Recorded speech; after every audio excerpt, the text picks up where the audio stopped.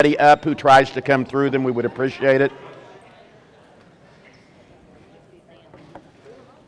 Jonathan is converting to the act of pouring as an act of holiness, and so,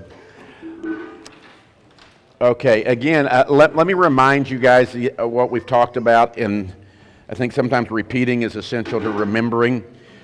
On church planning, we said you have to prepare a team, then you have to make sure you connect with people in your location where you're at, and then you have to make sure that you are persisting on purpose, that you're not allowing, you go to heaven if you're good, okay? Have a seat there. You can sit next to Rita if you want to. There's another chair there, Wes, if you want to pull it out. So that's kind of the quick view. Again, in those passages of Scripture, we believe deeply that if you will read passages of Scripture that Jesus says, it'll help you. Think of, if you just, okay, what happens if people say bad things about me? Well, Jesus says if people only say good things about you, that's what they said, how they dealt with the false prophets. In the Scriptures are the keys to planting and maintaining your focus in a church plant. So what we're going to do is we've got a microphone that we have some out here. We'll need somebody carrying a mic for us. So we got two up here, got one out there. Let me see if I can give one to somebody out here. Who would like to be a rover here? Here you go. All right, and so this will go as long as you want it to go, or 40 minutes, okay? So we could be done in 4, or we could be done in 44, all right? So do we have, my wife, did you suggest that yet? If you have a question, there's kind of overlooked that there, didn't I? If you have a question, you can send them to 636-497-6909. If you don't, listening online, you can text that number, whatever you want. Yeah, that's right. So maybe if you already have a question that you haven't texted, is there somebody who has a question about something that we've talked about, or a comment, or whatever you would want to offer? We must have done an got one over here. Steve? First of all of you are amazing for what you've done, what you are doing, and what you've been a part of making happen. But it's an important thing to realize that, I can be excited about this, but I can also want to give up. Mm-hmm. What are the biggest things that have made you feel like, okay, I'm done with this, I'm going to give up? I'm going to let them answer, but I bet I could tell you because I don't think it's that dissimilar. So go ahead. What is it in the church planting work that you, and all of these guys are on one of our plants that are here, one that, we have two kinds of plants that's kind of developing, by the way. I'm describing them, I haven't even revealed this with these guys, but we have plants that were birthed from us. That means the people, they're our team, they were sent out from people that we won, and they're sent out, which would read these. Then we have teams that are engrafted churches. Good idea. You're brilliant. I should have known that by our choice of men, but anyway. So that you're engrafted, and that's churches like Tulsa, some stuff that we're going to be doing in Florida, and we're trying to kind of find a way to set up a way to be able to help churches that are, and people that have their own team, but they want to kind of reproduce what we're doing and train. And so next year, hopefully we'll have a lot of more detail on that. But let's just go down and you can share who you are, what your role is, and if you can, briefly, how you became a Christian, where you became a Christian. Okay, just who you are, all right, and where you're from. That'll do for now. Hello. Okay. Ben Mullins. I'm the senior minister at the Interbelt. The senior. I'm the oldest guy there, okay. I think, also. All right. You can skip the conversion part. That'll come up probably later. Let's go ahead and pass it down. We're not sure he's converted, so we wanted to skip it.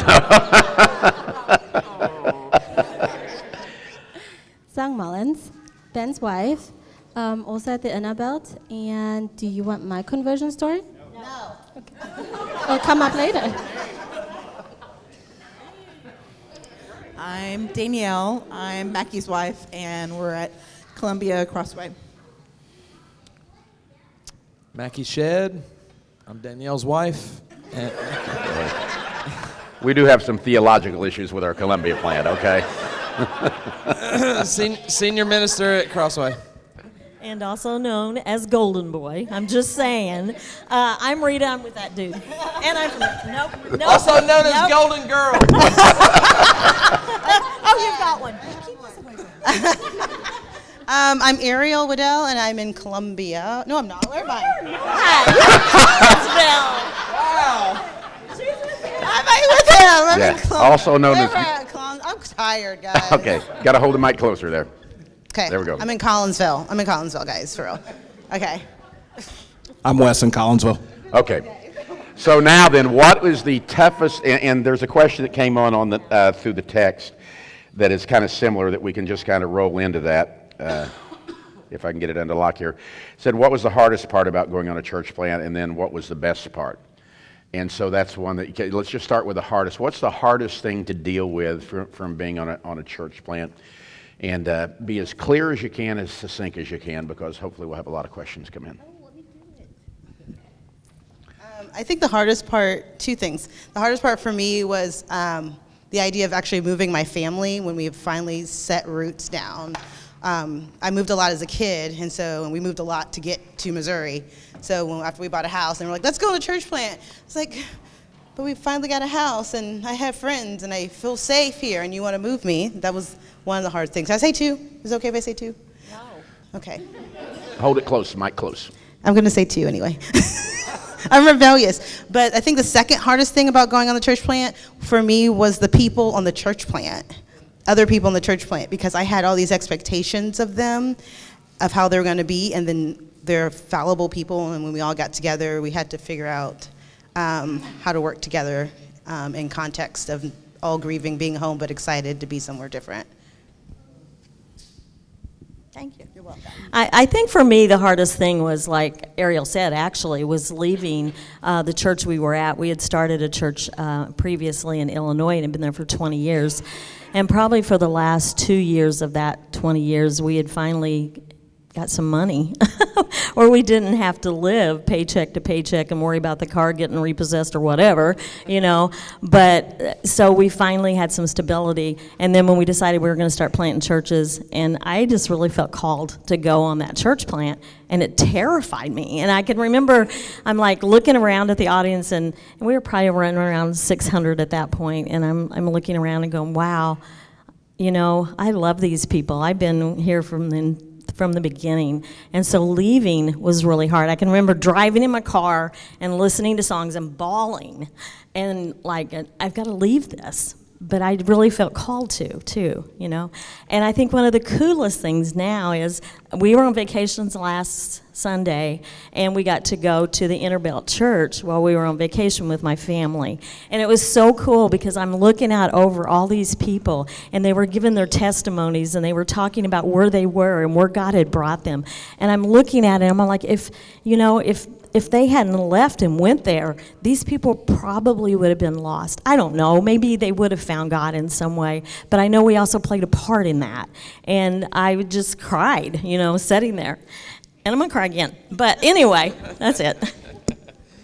So the hardest thing, it's similar, I guess, or almost the same as what Rita said. But you go on a church plant and you expect your fellow church planters to be church planters, and to know everything and to do everything the way they're supposed to.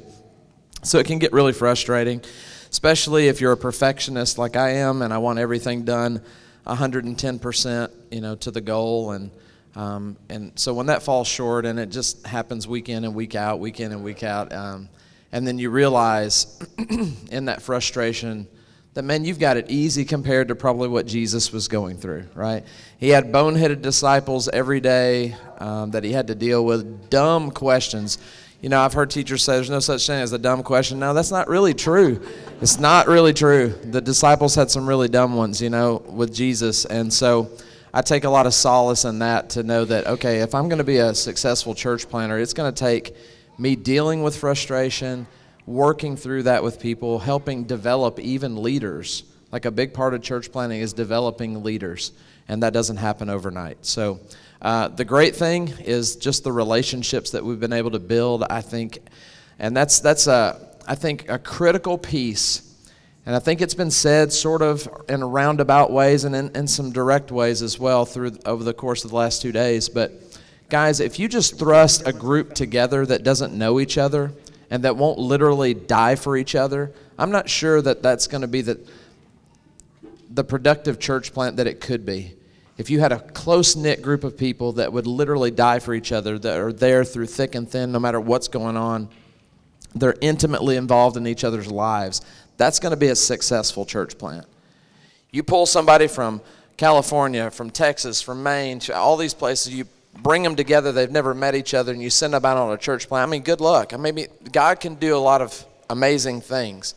But man, when you're already a family and you go and you're in each other's lives, that's been the greatest blessing for me, is working with my family to go save the world. And some of that, let me just interject, the reason that we do what we do with the training process is because we recognize in the ministry of Jesus, here's the guy, the Son of God, the creator of everything, who limits himself to a human form, which meant he limited himself. And in his method of training, he chose to spend time with a group of people for 1.5 to 2 years and a half, depending on the timelines you'd look at, and then he would send them out. And I think that is the master's plan of evangelism, to rip off Robert Coleman. But I think that's true. Okay, we'll I'm sorry. So I guess the worst part of the church plant, I would say, is me. We won't. And I'll say that because I was always shy. This is very terrifying with this microphone. And so, but that's always been my life, was I would, I can't do that, I'm shy.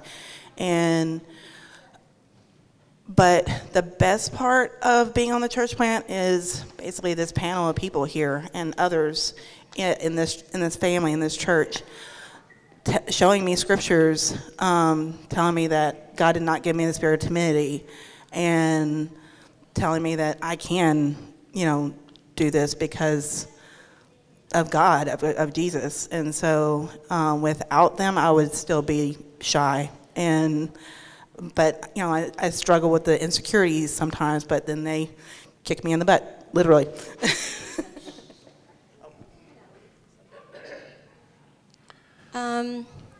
So I guess I would have to say the hardest part is the unknown.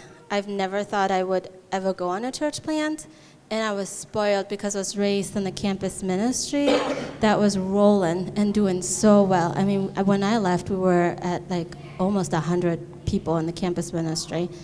And I saw some hardships with persecution at Lindenwood, but I was not prepared for what would come when I was at the forefront, when I had to stand for truth, when I had to be bold. I was spoiled. I had my leaders. I had Carrie, I had Hannah, I had the Coxes model that, and now it was our turn to keep that ball rolling, no matter what culture was coming and telling us. And that was, my feet were held to the fire, and many times I wanted to run away. And I think that was really hard to see how sometimes I did cave and I didn't say what I needed to, and there were learning opportunities, but there were times when Satan was like, because you are a coward, you're not cut out for this. And I'm so grateful for the relationships, like she said here in this group, who are like, well, some things you can only learn by failing. And I'm grateful for all those chances. I think the other hard thing was having expectations of that you start a church and you have the right people, because we have the best people on this plant, and you still fail. You still have people walking away. And I think now, you look in the Bible and everyone you see failed. Everyone you see has someone that will not follow them anymore. But in my head, the first year I was like, we got to grow to X, Y, Z, and that will solidify that God wants us here. And looking at the Bible, that's just not true. The more you do, sometimes the more comes at you, and that's okay. best part is seeing lives change, like Rita said, and seeing people who would have never known about Christ if it wasn't for us sharing the word, regardless of how we felt sometimes. I think the hardest part for me was leaving a church that it got me away from my addictions, from wanting to end my life, and just healing from that. And then when I went on the church plant, the hardest part, I think, was dealing with myself, and having to deal with my relationships and my shortcomings and my lack of boldness and my shyness and all those things. And the best thing is seeing those change lives, the healing that I was able to get and taking it. And that's the reason I went, because I'm like, I want other people to know what I know now. Like, I love that.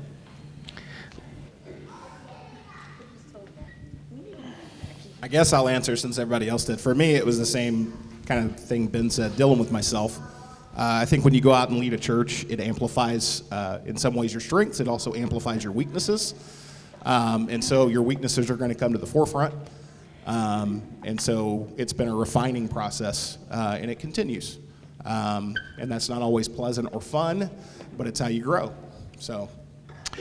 And for someone who is, for me, I never thought I would be on this church plant. I thought I would die in my previous church.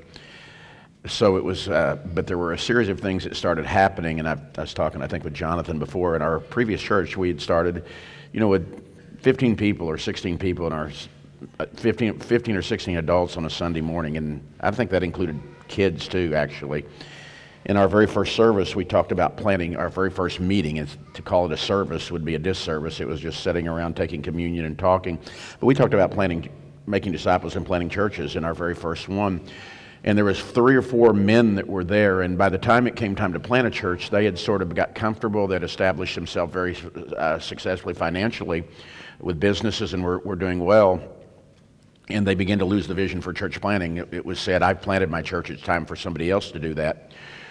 And we never teach that everybody has to go on a church plant. What we teach is that if you're a disciple, you have to be open to going on a church plant if God is calling you.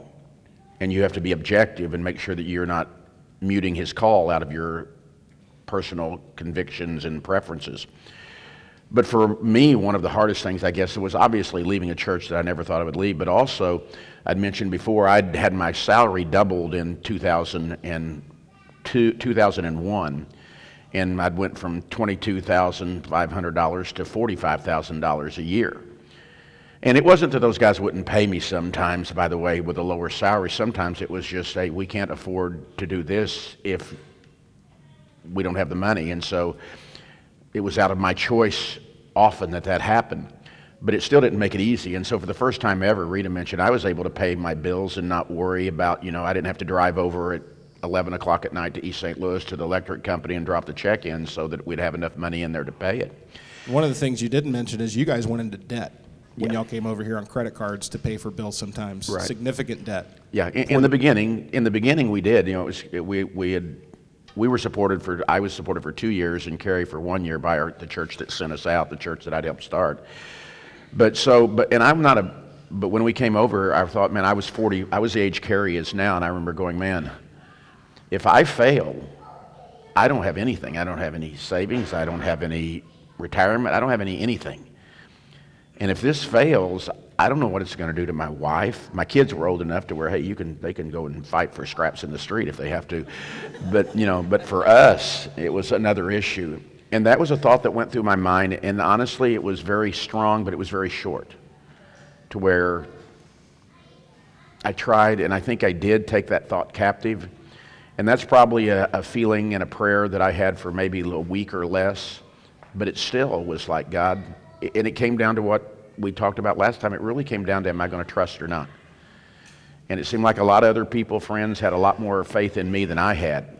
Because, you can think, that church will do well. If you're in ministry, there are variables that good people, that it doesn't work out, and you're going, and that could be me. So I think that was it. Let me move on then, and we won't have everybody answer these questions now, and maybe these will be kind of limited to, I'll specify who I think maybe should best answer it just based on what I know. But somebody said, how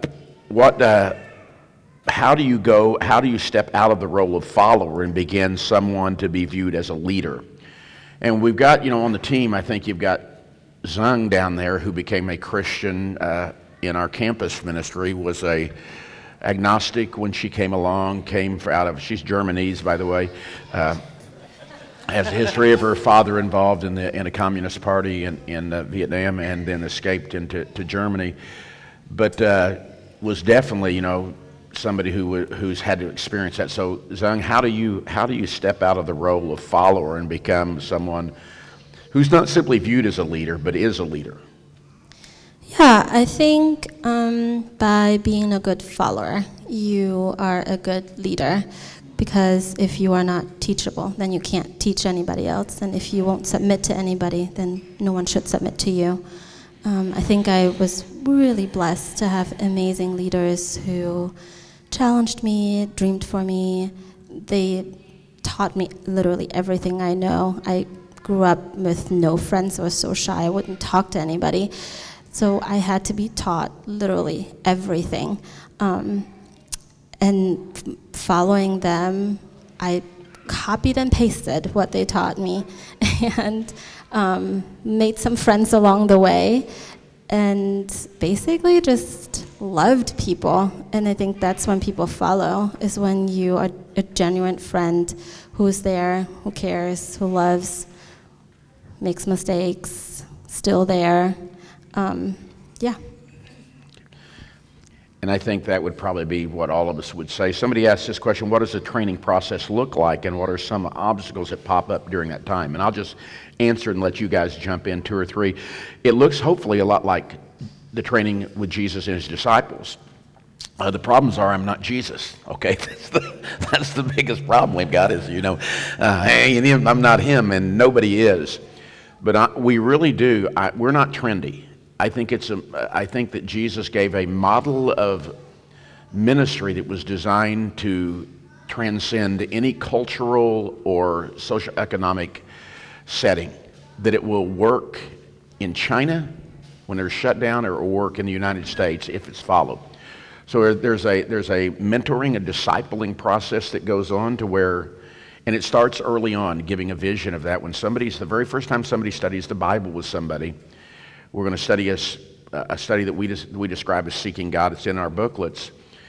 But if there's 3 people are in that study, which normally it is, and if Wes is the guy that's a new Christian, he's got a friend that he's brought, I may be in that study leading the study. And as we're studying and about God's plans for them, I will say to the person who is here, hey, you may wonder why I'm here. I know Wes is your friend, but I'm here because Wes wants to help you learn what it means to follow Christ, and I'm here to help Wes learn how to teach you that better.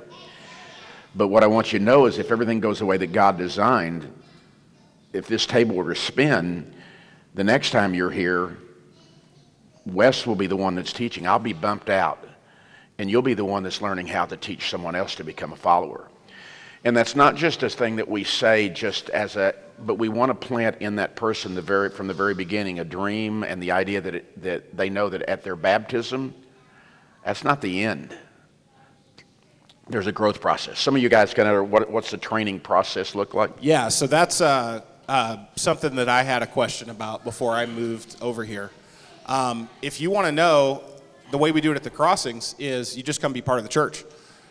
So I had been in ministerial leadership. Like I said, I had a decade of experience. I had been on staff at churches. I spoke at conferences. I traveled around. Then I came here, and it was like, what's my role? Well, just be a member of the church. Well, that was kind of weird, because I was used to preaching. I was used to being up front. But I just came in, and I had no responsibility. The only expectation I had was, hey, come be part of this small group. I got into a cell with Craig Davis. Some of you guys know Craig. They studied the Bible with me. I was already a Christian. They studied the Bible with me. I had the studies memorized, and I would sit there and smile at Craig because I knew what he was going to say next. I had used those studies for like years, but they studied the Bible with me, and we were just part of the ministry. And so we would go out and do ministry. So whenever we send a church plant team out, the way we do our training is he mentioned this before, but just let me repeat it, okay? No, it's good. You join a small group. Your small group is your church plant team. And you go out and do ministry for a year. And whenever you then change locations, we have a saying at the crossing, same dance, different floor. We have the same model, we have the same ministries, we have the same stuff we do, same studies, same answers whenever issues come up, same kind of methods for dealing with stuff. We just move locations. That's why for our model, it works best right now, the way we're currently doing things. It's going to work best with people like us. If we go do cross-cultural missions, we're going to have to think through that, because our model in the Midwest is not going to work over there. We're going to have to think through that. But it'll be the same principles. But that's pretty much it. It is not, there's no curriculum. It's just come be part of the church and go do ministry, and we're going to talk about it. Same thing we see in the passages we've been looking at. Go among the people, do ministry, work with those who respond favorably, right? And then if you're somebody that's training somebody to do that, just talk through it. Work through it. Talk through the situations. I don't know if anybody else has anything different to say, but that's pretty much it. Anybody else want to add in? Yeah, I mean, basically, that was it. I was talking to Kayla right before we reconvened in here, and moving, Mackie talked about how he came to me, he's like, hey, we're going to go to Missouri. And then, like, a little bit later, he kind of buried the lead. He's like, we're going to, maybe plant a church. I'm like, what does that mean? What does that even look like? Like, what? And so, yeah, I showed up here and lived with people I didn't know and hung out with people I didn't know. Like, I didn't know anybody. They were thinking that I was not real, like Mackie really didn't have a wife. Because he would be here a lot and I would not. And so, but yeah, I got put into a small group. I asked Rita if she would, do the studies with me, mainly because I hadn't done the studies with anybody, because remember, I'm shy. And so, yeah, it was kind of humorous. I think God had a hand in this. I got to study with the Bible with another lady who was very fun. We'll say that. And but then, like, when it came down to it, when we, I guess our, training sessions where we were meeting as a group, that was kind of interesting, because we're going through books and things like that, and we're meeting together like once a month, and then COVID hit. And you would think that, okay, well, we're going to put this on pause. Nope, we're not going to put this on pause. And we carry through, and it just, again, it shows that trust in God, not in everything else. I think we're the only group I know of that planted a church in 2020. Yeah. Do we know anybody? I was going to say, We just couldn't wait to get rid of Mackie. That was yeah. No, so, yeah, I meant to share this in the trust section, but Danielle moved up here before I did, right? She came up here knowing no one. She had not been previously coming to the conferences and building relationships like I had, so she came up here really trusting God, stayed with a family that she had never met, and while I was still in Alabama trying to sell property and figure out all of that kind of stuff. And so she was up here, I don't know, how many months were you here? 4. Well, without me, though. Was it 4 months? Wow, 4. Yeah, so we were First Ladies Retreat, it was amazing. Like, I felt the love of everybody in the church, and I went to Sarah Mullins, and I was just bawling, because, like, Janice's lesson, like, cut me. Like, I was, but I was like, I love being here. I love all of y'all, but I really miss my husband. And then I was exhausted, like emotionally exhausted, physically exhausted. So me and Kayla get back to the Davis's house, and my son, Nathan, he calls me up. He's like, hey, you want to go to Buffalo Wild Wings and eat dinner with me? I'm like, I'm so tired. I'm like, but your teenage son asked to hang out with you. You said yes. So I show up to Buffalo Wild Wings, and all of a sudden, someone comes behind me and like puts his hand over my eyes. I thought it was Carrie, because Carrie would do that kind of stuff to me. And but I turned around and I started crying again, because it was Mackie, and he surprised me. And then I told everybody. First person I called was Sarah. I was like, look who. my shy wife. Anyway. Yeah, I was just going to say, the only thing I was going to say is, so Wes said he knew all the studies, he had them memorized, but he still went through them. And we really believe this, guys, that leaders are not the exception. They're supposed to be the example. And so we are on equal playing ground with everyone. We have different roles for sure, different things that God has gifted us with, and we serve in those ways, but we're not the exception, we're the example. And the training process, honestly, is the same that would go through for everybody else in becoming a disciple in the small group. And then when the team is selected, like she said, we have a series of books that we take people through that we have found very functionally helpful for us. Some of them doctrinal in basis, some of them more ministry practicum, I guess it would maybe describe.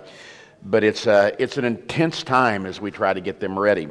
Another question was, how do you deal with a person, and we've only got, I'm going to have, maybe a couple of our guys answer this, or girls that have dealt with it, but how do you deal with a person or persons who were selected for the church plant, and as the plant got rolling, they began to clearly hurt the plant's growth or weren't reliable as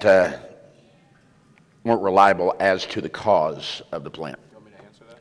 Yeah, whoever, a couple guys, as quickly as you can. Okay. We had to deal with this, and others did too. Ariel mentioned in her answer that some of the folks on the team didn't meet the expectation when it came to actually getting out there and getting to work. One of the things we do before we send a team out is we interview everybody, and we take them through an interview process. So when we get ready to form a team later this year, it'll be the same deal. Everybody will come and they'll be interviewed by the leaders. And what are the questions that are asked? There are three. We'll hand out when we do this fall. It's one we've be put in for the contribution.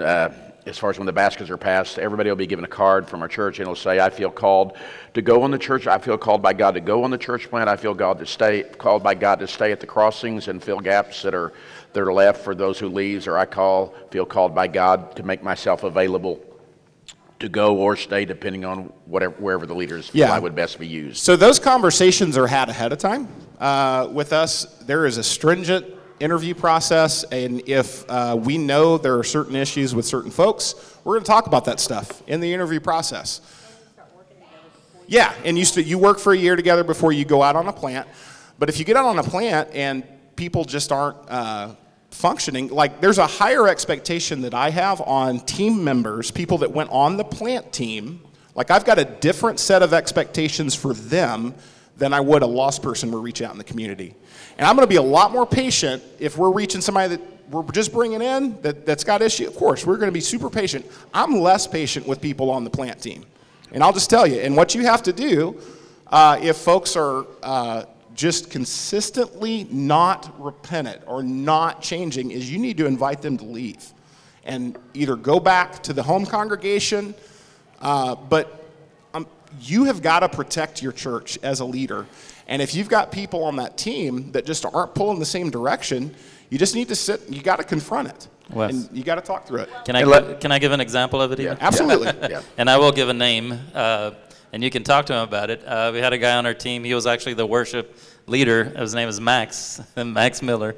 And he was On the original plant. On the original plant. So he came with us, and he was having issues with sin and wasn't repentant, and we took him off the worship team because that's, we wanted to didn't want to present somebody like that in front of everybody as a leader. And it ended up that we had to ask him to leave because he wouldn't. But when the Collinsville plant went out, because those things were dealt with, and he went back to Wentzville, and they dealt with him and helped them to grow. He got married later, has kids, but he became one of the people that went on the plant. Let me close I that. didn't, I didn't think too. I stepped off the plant. I was on with you guys because I wasn't ready. Yeah, and honestly, with that, the discipline that goes on, the expectation when Wes says he's less patient, I think you could go, well, what do I mean about, where's that? The expectation is greater for somebody who's on the team than not. And if you want an example of what that looks like, you have who the Apostle Paul was the Jew of Jews, but when he wrote to the Galatian church, he says to them, and he's talking about circumcision. He says, "Those who are stressing circumcision, I wish you would go ahead and emasculate yourself." Right? That's kind of a graphic. That'd get you in trouble today if you said it. But he also says that circumcision means nothing. And yet before he would take Timothy on the team, this is an adult male. And he goes, hey, Timothy. And Timothy goes, hey, I want to go on the team. Okay, I got a couple expectations for you. You know, I don't want to cut this too short, but let me give you the... Okay. But you're going to have to be circumcised, okay? And you can imagine that's a cost counting for every male, you know, that you think it's going on. But the point is, Paul understood that there was an expectation of the people that he was going to be going to, that Timothy was going to be not only not helpful, but a detriment. Unless that, and that wasn't in an area of sin even. That was an area of wisdom. And we've had, in every team that we've formed, there's been somebody that didn't end up going. There's been somebody that has been sent back. And in all of those things, only one person that's been in that process has not been fully restored and is not in some position of leadership now within a church.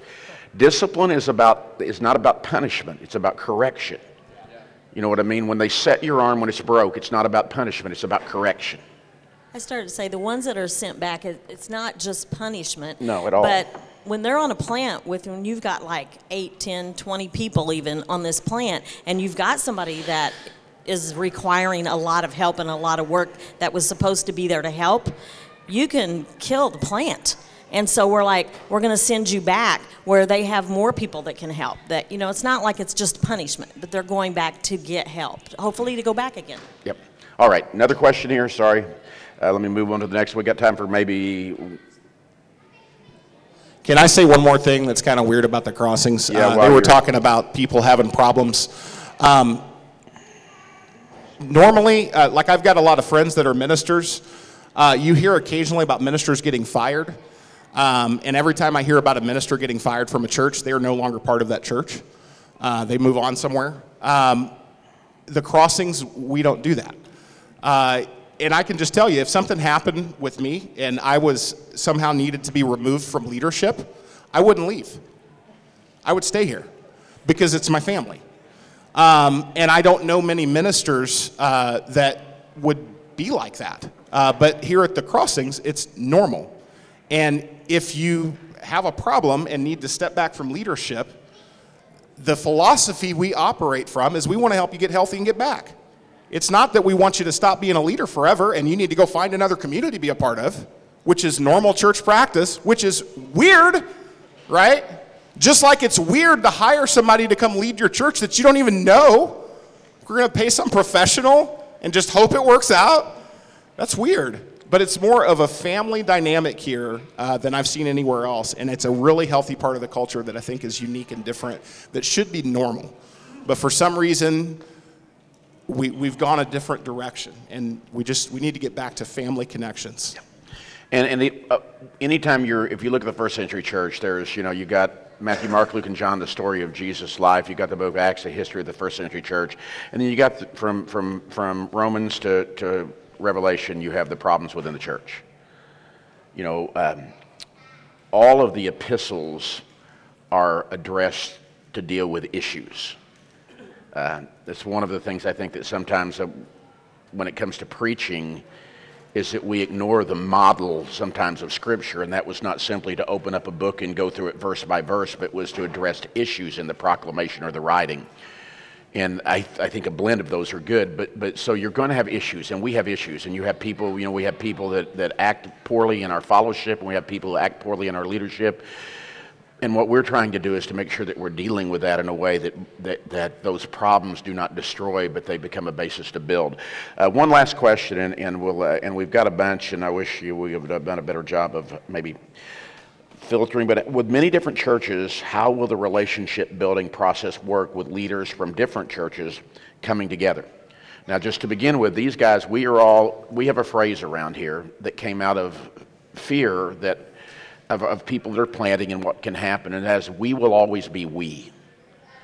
Now that doesn't mean that there won't become a time when we say you have to do that. My family, Carrie, Ashley, Jackson, those guys, Malachi, Hattie, we will always be we. But there's going to come a time whenever there will be responsibilities that are going to be purely on the shores of the children or on the shoulders of them. So because that's the maturation and the family development growth. But these guys, everybody that's up here, the guys, we get together, like I said, about every week, every other week, maybe average for the year. There's a lot of breaks that we can't get there. And every time that we're together, Rita is on Zoom with the ladies. Every week. The women have to Zoom. Oh, the women have to Zoom because they're the ones that usually carry other jobs or with the kids. You know, they're the ones at work. So we have to Zoom. We don't get the time together like they do, right, girls? Right? Yeah, I would say that these ladies are my closest friends.